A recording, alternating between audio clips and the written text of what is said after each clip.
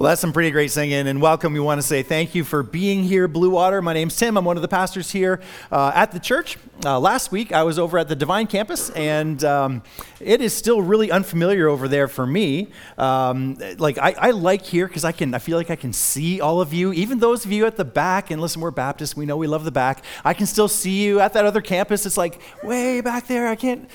So anyway, I'm glad you're here. I'm glad to be back here, and thanks for being here this morning. That was really fantastic singing. Really appreciate that. A couple things I want to let you know about. The first thing is it is really exciting to be a part of what God is doing at Blue Water right now. I'm so thankful that He has been so kind to us. And last week we had a pretty cool thing happen. Last week we had a record attendance for Blue Water for a Sunday that wasn't like Easter or Christmas or one of those type of Sundays. So last week we had more people that came to Blue Water than we've ever had for a kind of regular Sunday. And listen, it's not all about the numbers of attenders. We get that. We want Jesus to change people. That's what we want to really, that's what we're really excited about. But it's still kind of cool to celebrate what God's doing, right, with attendance and that kind of thing. So I think that's pretty cool. So thank you for being a part of it. The other thing, someone sent me this week, and I just wanted to let you in on a little thing, what I'm thinking. Can we show that slide?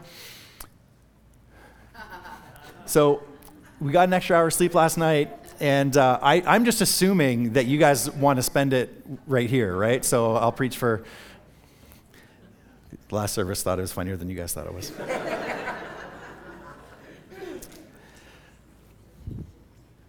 When I was in high school, my first sort of real job, my first part-time job was at Purdy's Fisheries down in Point Edward. Anybody been to Purdy's? It's kind of, okay, so you guys know Purdy's, right? So I was one of the guys that cut up all the fish and did all that kind of thing.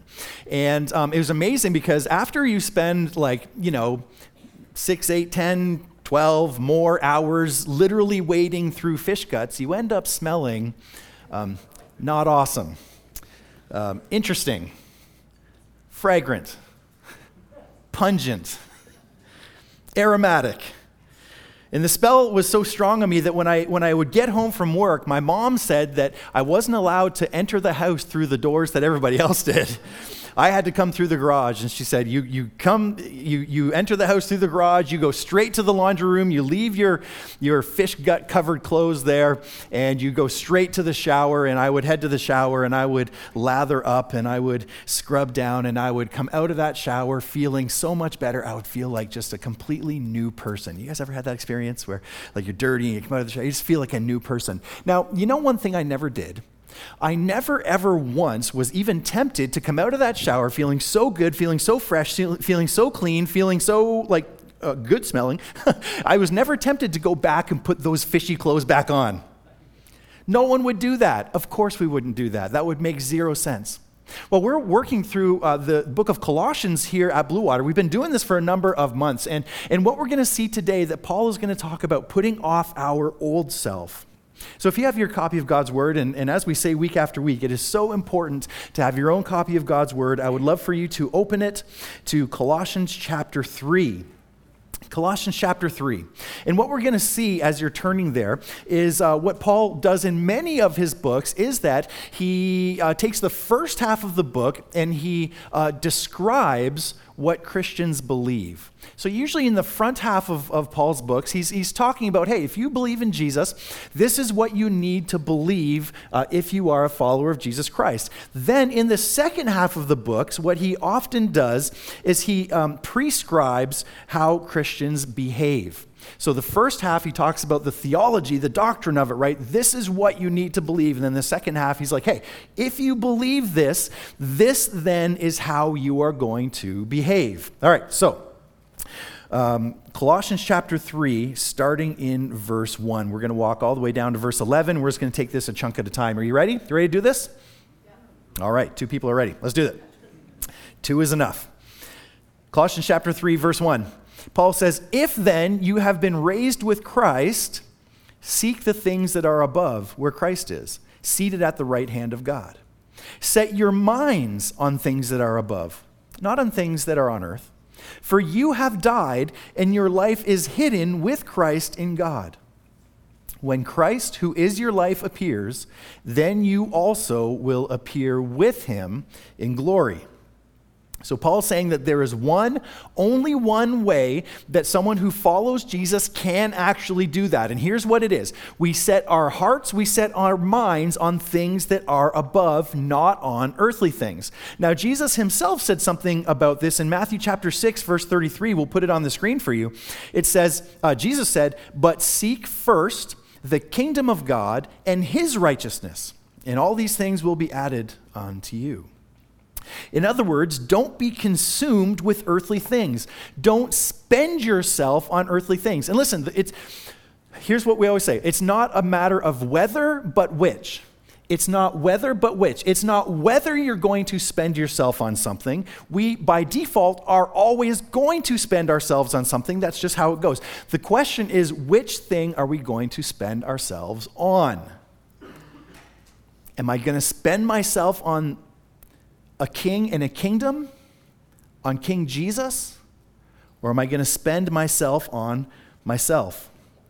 I'm at this point in my life. It's an interesting place to be at the point in life that I am at, where I can now, really, in some ways for the first time, I can look at the rear view mirror of my life, and I can see with some significant certainty how the decisions that I have made have played themselves out in my life, in the life of my family, in the life of those around me.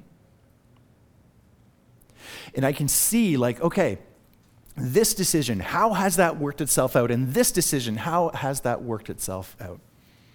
And you know what? I'm farther down the road than a lot of you are. Not as far as some of you. But what I can promise you is that decisions that are made with heaven in view, decisions that are made to follow a king and a kingdom, you will never, ever regret that. Now, I didn't say that it's the easy way. I didn't say that it was the popular way. I didn't say that it was the fun way. What I did say is that you will never, ever regret making decisions to follow Jesus. What have I spent my life on? Is it a king and a kingdom? Or have I spent myself on the altar of money or power or sex or fame or comfort, stuff?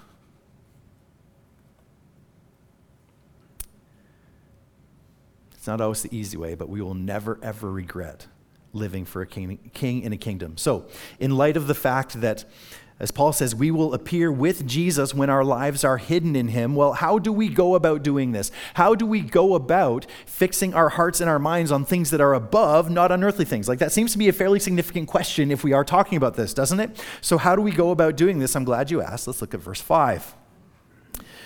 Paul says, "Put to death, therefore, what is earthly in you." What is that? Well, he answers that question too. Sexual immorality, impurity, passion, evil desire, and covetousness, which is idolatry. On account of these things, the wrath of God is coming. Now that's a list. It's not a definitive list of the things that we need to put off or the things that we need to put to death. How weird would it be if we tried to put on new clothes or fresh clothes without putting off the other ones first? So what would it have been like, or how would people have responded to me if I was on my way home from cutting fish all day and said to myself, oh, okay, I want to hang out with my friends, but here's what I'm going to do. I need to get there quick, so I'm going to forego the bathing part of this ritual. So I'm not going to go take off the gross clothes. I'm going to just put on the new clothes over top of the fish guts, and then I'm just going to go out. How would that response have been? Probably not that great, right? We know this because that makes no sense. So we need to put off the old self so that we can put on the new self. Now, to be clear, when we're talking about putting off the old self, we're talking about putting it to death. We need to put to death our old self. Let me use this as an example. Every once in a while you see on the news someone who got a hold of a big jungle cat when it's a kitten and decided to keep it as a pet. Have you seen news? And when they're little, I mean, they are so cute, right? It looks like Simba from The Lion King, and like, this is going to be great. And when they are little, they are so cute. But when they grow up, they almost always either maul or kill their owner. And it's like, this was my pet. How could this do this to me? No. It wasn't your pet. It's an alpha predator. It does what alpha predators do. It's going to kill you. And it's the same thing with our sin nature. We can't play with our sin nature. We can't cuddle with our sin nature. We've got to take it out into the street and put it down. That's what you do to an alpha predator, or it will kill you. If you were here, was it a year ago? We did a series on the 7 deadly sins, and there was this quote from this old dead guy named John Owen, who we said this quote time and time again. He said, be killing sin, or, do you remember? Be killing sin, or it will be killing you. And this is exactly what Paul's saying here. You've got to put the old nature off. You've got to put it to death. Because if you don't, it will kill you. And he talks about these type of behaviors that we need to put off because they're not honoring to God and they're not beneficial for human flourishing. And this isn't a definitive list. This is just a list of examples. And so look at the list. He says, put off sexual immorality, impurity, passion, evil desire, and covetousness, which is idolatry. Now, these are sins of passion and excess.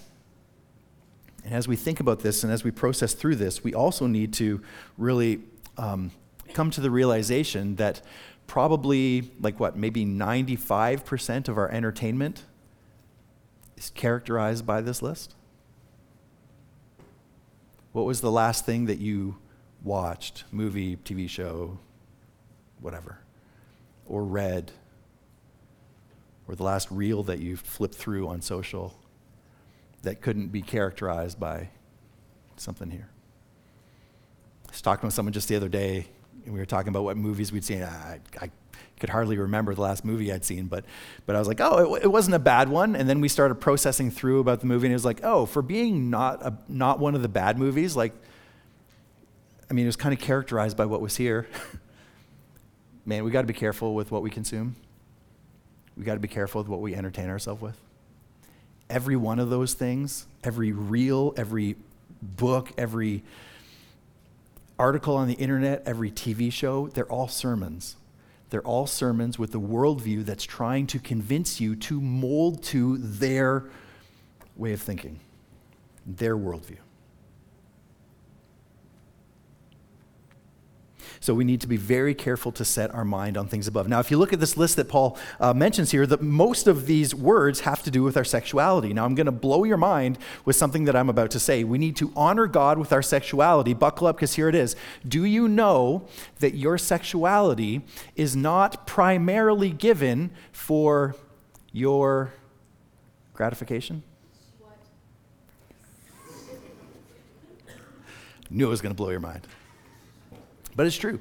Your sexuality, the first thing with your sexuality is not primarily given for your self-gratification, and it's also not the first part of your identity. Is our sexuality part of us? Yeah, it's a gift from God. Certainly it is. But to see it either as the prime, the biggest thing, the big E on the eye chart of our identity, or as primarily for our own gratification, no, that's going to hurt you. That's like a big cat that's going to start as a kitten, but it's going to end up killing you. There is so much more to you than your sexuality. Is it part of you? Yes, but there's so much more to you than that. And we need to put off unbiblical ideas about sexuality and put on biblical ideas. Okay, we got to keep rolling through this list. I wish we could stop and talk more about every one of these, but I was actually kidding about that slide that said, spend the extra hour here. If we don't keep moving, it's going to be reality. Okay, look at the last thing on this list, because this kind of blew my mind when I saw it. Does it blow yours? He says, put off covetousness, which is, what did it say? Say it a little louder. Idolatry. Covetousness is idolatry? Now, if you would ask me, hey, what is coveting? What is covetousness? Well, it's looking at what someone else has and saying, I want that thing. That thing should be mine. If you were going to ask me and say, hey, are you an idolater? Are you an idol worshiper? Do you make idols and bow down to those things? I would say, well, I mean, no. Except anytime I look at something or someone that God has given someone else in his great kindness and mercy and think, I should have that thing or person, or I want that thing or that person, what I'm doing is I'm fundamentally saying, God, you don't know what you're up to. You are not running this universe very well, and if you did know what you're doing, you would give me what I want. And really what I'm doing when I'm covetous is I'm making an idol of that thing, and I'm bowing down to it.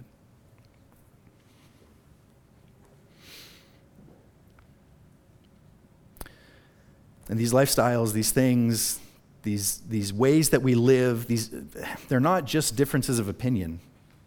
They're not just alternative ways to live. They are fundamentally harmful to humanity. And Paul tells us in verse 6, and this is kind of mind-blowing, that it's because of these things that the wrath of God is coming. Now, if you've been around church for any amount of time, you've probably heard that God loves you. Have you heard that? That God loves you? Have you heard that because of the wrong that we've done and the right that we should have done but didn't, that God has wrath for us? That God is properly, justly, righteously wrathful towards us? Have you heard that? That's what Paul's saying. And the only thing that we can do to get out from under that wrath is to have that wrath poured out on Christ on the cross instead of us. All we can do is believe in Jesus by faith, that what he did on the cross was to actually take that wrath that was coming for us. It was mine. It had my name on it. But when I believed in Jesus, he stepped in the way, and on the cross, he took God's wrath for me. He didn't pay Satan off for me. He didn't do any of the other things that some people say Jesus did it on the cross. No. He paid the wrath of God that was justly mine.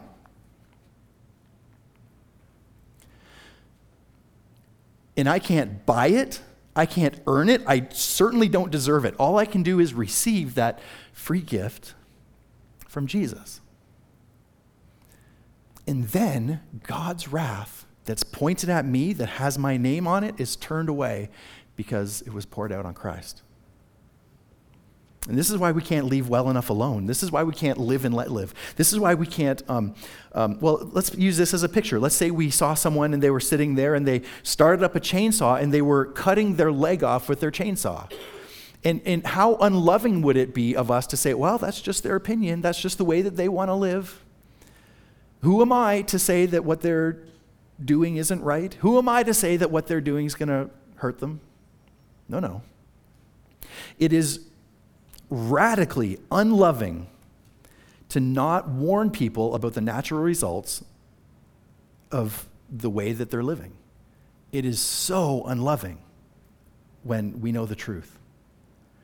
But because too many of us have our minds and our hearts fixed squarely on earth, and I see this in myself way too often, because I have my mind and my heart fixed too squarely on what people's opinion is of me, and whether they think well of me, and whether they might think less of me if I were to tell them the truth. Because my mind and my heart are fixed too often on earth and not on things above.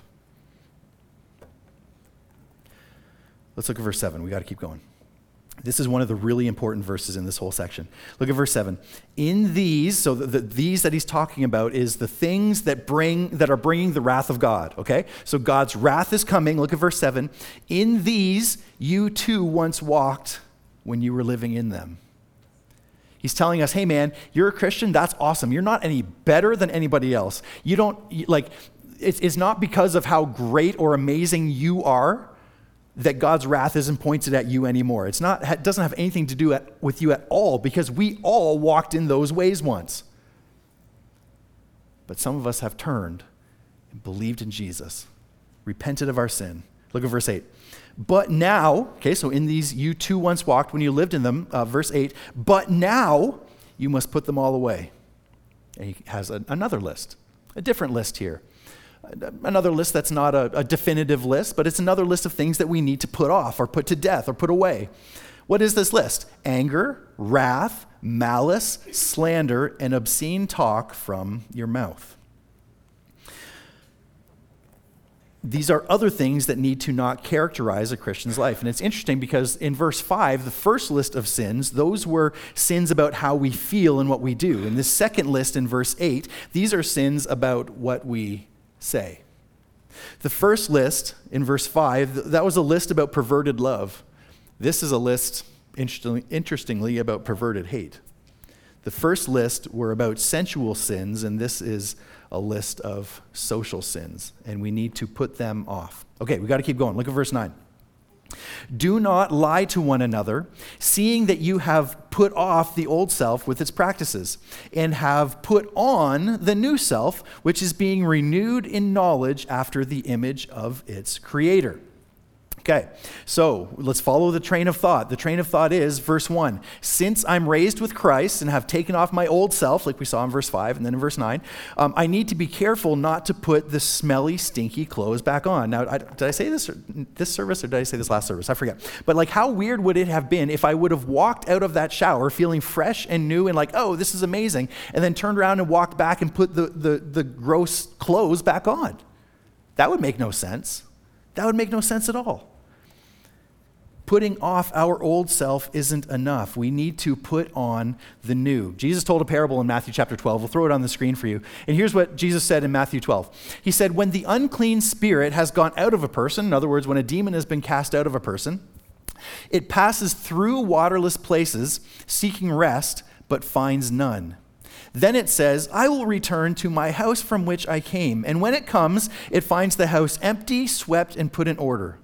Then it goes and brings with it 7 other spirits more evil than itself, and they enter and dwell there. And the last state of that person is worse than the first. See, it's not enough just to put off the old self. We need to put on the new. Now, we're going to talk about that extensively next week, so we're not going to step on the toes of that so much this week. We're going to talk about it more next week. But we do need to understand that what Paul's doing here is he's using the language of a Roman soldier. Okay? So what he's describing is like a Roman soldier who would show up to get ready for the battle, and he would put off his normal civilian clothes and he would put on his battle gear. Some of you understand this. Quick show of hands. How many of you play hockey? Okay, some of you play hockey. All right. So those of you that play hockey or have played hockey, you get it because you show up to the arena and you put off your regular clothes and you put on what? Your gear, right? Like your pads and your jersey and all that. We were talking about stinky. And then when you're done the game, you put those clothes off and put your regular stuff back on. This is the language that Paul is using. And look what he says in verse 10. He says that when we are Christians, when we put on the new self, that new self is being renewed after the image of its creator. Isn't that amazing? The new self is like, this is a present thing. We are being renewed. We are being made to look more and more like our Creator. This means that the more we fix our minds and hearts on heavenly things rather than earthly things, the more we put off our old self and put on the new self, the more like Jesus we're going to look. When was the last time you looked in the rearview mirror of your life and did a bit of an assessment of whether you're becoming more like Jesus or less? Now, some of you have been Christians for like weeks or months, and so it's not a far look in the rearview mirror. And so maybe you can see some more radical changing when things are that. Some of you have been Christians for decades. And the question is, are you looking more like Jesus or less? Because if in honest assessment, we're not looking more and more like Jesus, we probably need to ask ourselves a hard question of like, am I even a follower of Jesus? Or are there some things that I really, really need to change? Okay, we got to keep moving. What's the result of this? So when we put off the old and put on the new, does it have a good result? Well, we got to look at verse 11, because Paul says here, all right, so when you're being renewed in the image of your Creator, here there is not Greek and Jew, circumcised and uncircumcised, barbarian, Scythian, slave, free, but Christ is all and is in all. If you would have went to Paul's original audience, and if you would have said, hey, who's better? Who's better? Are Jews or Gentiles better? Every single Jewish person would have said, without hesitation, Jews are definitely better. We have the prophets and God's word. We are God's people. We are His. Of course we are better than everyone else. They would have absolutely said that. Well, okay, but what about if you're civilized versus uncivilized? Because that's what, when he talks about barbarians and Scythians, what's a Scythian? A Scythian is a type of barbarian, right? So the idea is what about civilized people versus uncivilized people? Every single one of them said, well, it would have been better, far better to be civilized. Those people are way better than the uncivilized. And Paul's like, not in Christ. Jew, Gentile, which is better? They would have said Jews are better. And Paul's like, not in Christ. What about in a culture and an economy that has slavery and that embraces slavery? Is a free person better than a slave? Every single one of those people, every single one of them would have said, absolutely, a free person is far better than a slave. And Paul says, not in Christ. Because in Christ, what binds us together is so much more valuable than anything that would drive us apart, that Christ is all and is in all. In other words, does following Jesus make a difference? Absolutely it does. It makes a difference, and it shows itself in how we treat each other. In other words, what I'm saying is Christianity and in Christ is the place that racism goes to die. And I'm going to argue it's the only place that racism goes to die. Because there's so much more that binds us together than that which keeps us apart. And it's amazing to me that the only thing that the world has to offer when it comes to racism is to replace one type of racism with another type. For real, that is the only thing that the world has to offer. All they have is, well, these oppressed people groups need to get priority now. You need to exalt and treat these people as better and these people as worse in order to make up for sins of the past. It's only in Christ that Christians go, hold on, one wrong does not justify another wrong. Two wrongs don't make a right. It's only in Christ that racism dies. This is why it was Christians that put to death the transatlantic slave trade. This is why it's Christians that are primarily fighting slavery even today. Has the church always got this nailed down? Has the church always knocked this out of the park? No, absolutely not. However, it's only in Christ that racism dies.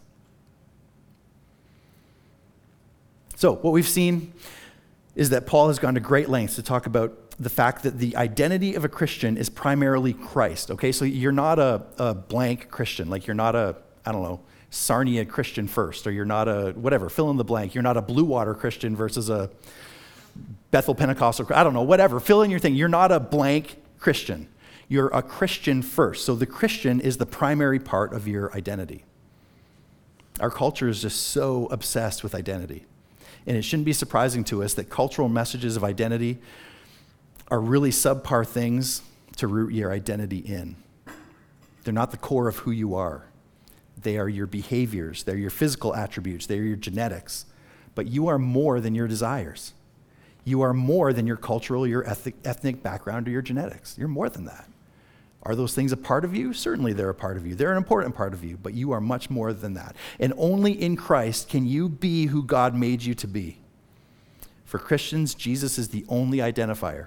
Jesus is the only thing that's significant enough for us to identify in, because, like Paul said, if you have died with Christ to your old life, you've been raised with him to a new life, and your life is now hidden with Christ in God. May we be those, Blue Water, may we be those who have our hearts and our minds set on things above, not on earthly things. May we be those who long for the day when Jesus, who is our life, appears, and when we appear with him in glory. Let's pray. Father God, thank you so much for your great love for us. Thank you that when all was lost and we were helpless and hopeless, that you came for us and you made a way for us to put off the old and to put on the new based on what you did on the cross. And we can't fabricate this for ourselves. All we can do is trust you, believe in you, and follow you. Lord, I pray that this week you would help us to continue to grow in the grace and knowledge of Jesus, our Lord and Savior. It's to him alone that we give all glory, both now and forever. Amen. Amen. Thanks so much for being here, friends. Please don't forget that you are loved.